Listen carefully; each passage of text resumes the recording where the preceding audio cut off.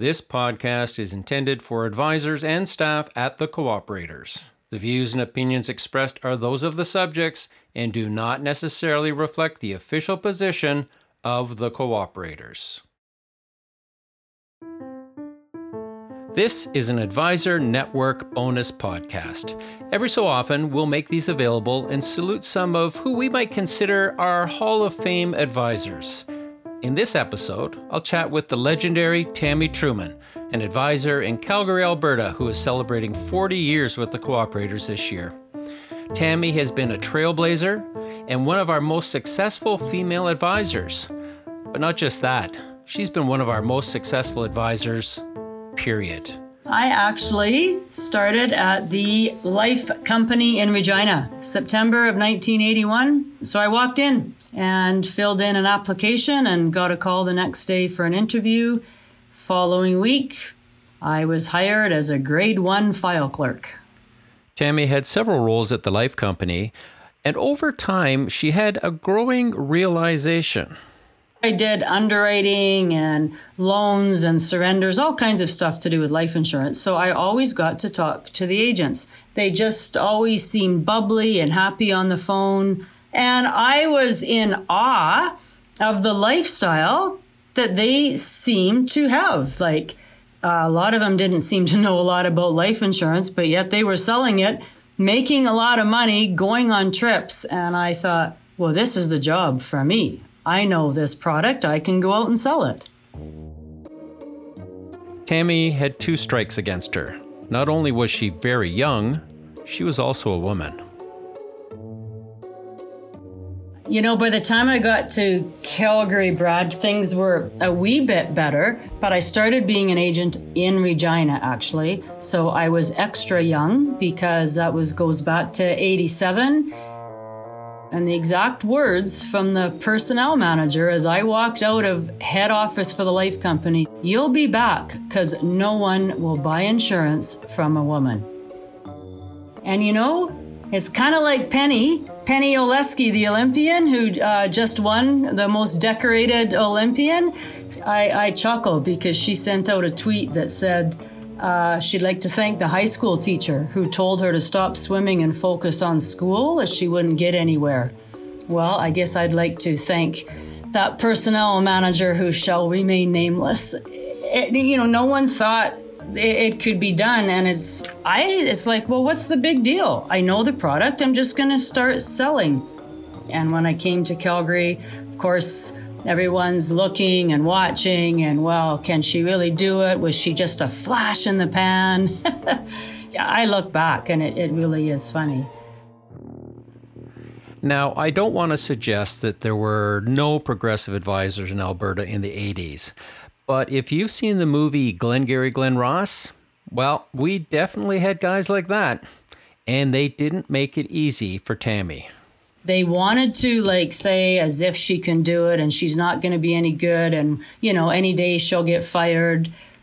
The proof was always in the numbers. I was young and had the energy and I wanted to prove that I could do it to all these old boys. And at the end of the day, they'd come and give you, a pat in the back and say, well, kiddo, you did it this time. So whether they wanted to or not, I think they did learn to respect me, and we did have a great relationship. And then again in 1994, there was Tammy out in front, becoming one of the very first SR4 advisors. And to provide a little bit of reference, this was the most significant change that the cooperator sales force had ever seen. It was very risky, and it wasn't without controversy. I was excited and I looked at it as a big opportunity, but sadly, the majority of agents across the country didn't look at it like that. They were worried because they knew that if those initial 10 people made it a success, that then they too would probably have to become independent owners. I had people phoning me who I didn't even know who sold insurance for cooperators telling me, what is wrong with you? Don't you dare be successful. They were telling me not to be successful and that they sure as heck didn't want to become no SR4, and that if I knew what was best for me, I would, let management know that this whole idea was a flop. It was a trying year, I have to tell you. I didn't know the difference between an income statement and a balance sheet, and I did my own books because I was told if you're going to run a business, then you should learn how to do your own books and your own payroll. So I said, okay. So it was an interesting, tough year for sure. But, in hindsight, of course, somebody had to do it. And I'm glad it was me. I was up for the challenge. And here we are, 27 years later, SR4. When you're an advisor for 27 years, how do you pick a career highlight? Well, the one Tammy picked says a lot about who she is. It's hard to pick out one highlight. I mean, we just talked about SR4, and, I'm proud of the fact that I took that plunge and made it successful way back then. But I guess I'm happy about how my community involvement has transpired, and the more community involvement I did, the bigger and quicker my business grew. And it's very heartwarming when I have people are all around the city that, oh, that's Tammy Truman. And I'm like, oh, wow, wonder how they know me. It just seems still a little surreal that I just did it because I wanted to do it. And it's left a great mark, unbeknownst to me at the time, on the city and a lot of charities. And when Tammy says a lot of charities, she's not kidding. It's a lot of charities. Crohn's and Colitis Foundation, Kids Cancer Care Foundation, the Sheldon Kennedy Child Advocacy Center, the Stampeders Foundation, Flames Foundation, Calgary Children's Foundation, a lot of sports and kids, I guess kids up front. I just do what I can. If you're an advisor and need some tips on how to really have an impact on your community, I know Tammy is always willing to talk about her experience and her strategy, so just send her an email. I'm sure it will be well worth your time. So if you know Tammy, I think it's fair to describe her as a force of nature. So the question for me was, Tammy, if you had not been an advisor with the cooperators, what would you have done? Well, Brad, I might have been putting you in handcuffs. Now, that's going to get everybody. What is she talking about? Believe it or not, I wanted to be an investigator with the FBI. And so the route to go that way was first trying to become a member of the RCMP. And back then, you had to have 20/20 vision or you didn't get accepted. And I have contacts. I wear glasses, so I didn't have 20/20. So I stopped that route. But that's really what I wanted to do. I still love watching those shows, those FBI shows, and just get right in there. Lucky for us, Tammy has spent her career apprehending clients, not serial killers. So let's get back to those career highlights. Something that's been really important to Tammy has been executive builders. From the first day I was hired, I was told that being a member of EB was the ultimate. That was the dream. That's what we had to do. So it became, I'm not sure I'll say my dream, but certainly something that I've always tried to do every year to show that, yes, I was successful one more year, even though they told me I couldn't sell insurance.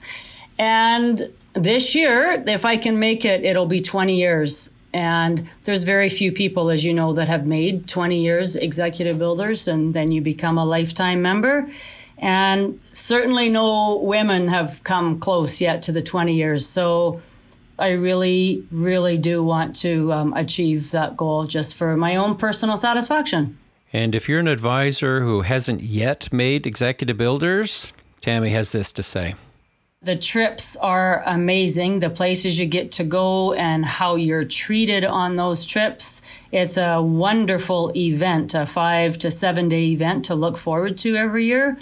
But it also makes you feel like, hey, I did it, like you are in the creme de la creme of the company that you're representing. You've done everything that they wanted you to do to be considered in the top ranks. And why wouldn't you want to have that high that comes with knowing that you're one of an elite group of people that have continuously made executive? And as Tammy reflects on her career, there's one thing that she's learned that she wishes she'd known when she first started. Some people can be really, really mean. People hate paying for insurance. And, I was quite young and felt vulnerable and had never had someone talk to me like that. And I took it really personal. And so then that would kind of like, oh, wow, you'd be depressed for the day. I wish someone would have told me that never take it personal, just do the best you can. And remember, they're mad at the situation or the premium they're paying. You're just having to be the person to tell them about it. I always look forward to chatting with Tammy because she's one of those people to whom incredible things always happen. Tammy has just some amazing stories. So I asked her what was one of the strangest things that ever happened to her in her time as an advisor. The first life appointment I ever went on in Calgary, when I got stuck in behind an old-fashioned bench around the kitchen table, and I had the husband on one side of me and the wife on the other. And I didn't think that they had a nickel to their name based on the look and the cleanliness of that house. Things were running over my feet as I was making the sale. And the guy said, yep, I want the insurance. He stood up and started taking his belt off and pulling his pants down. And I thought my life was about to change. Here he had a second pair of pants on. And in the back pocket of the second pair of pants was his wallet that had to have been 6 inches thick. And he paid an annual premium. It was like $800, counted out the $100 bills. And that was my first sale in Calgary.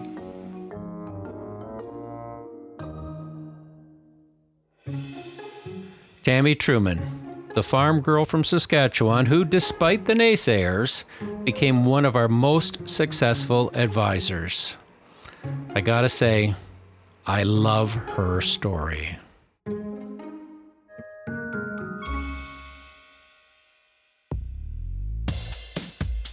Quick reminder, if you subscribe to this podcast on your phone, new episodes will automatically download so you can listen at a time convenient to you.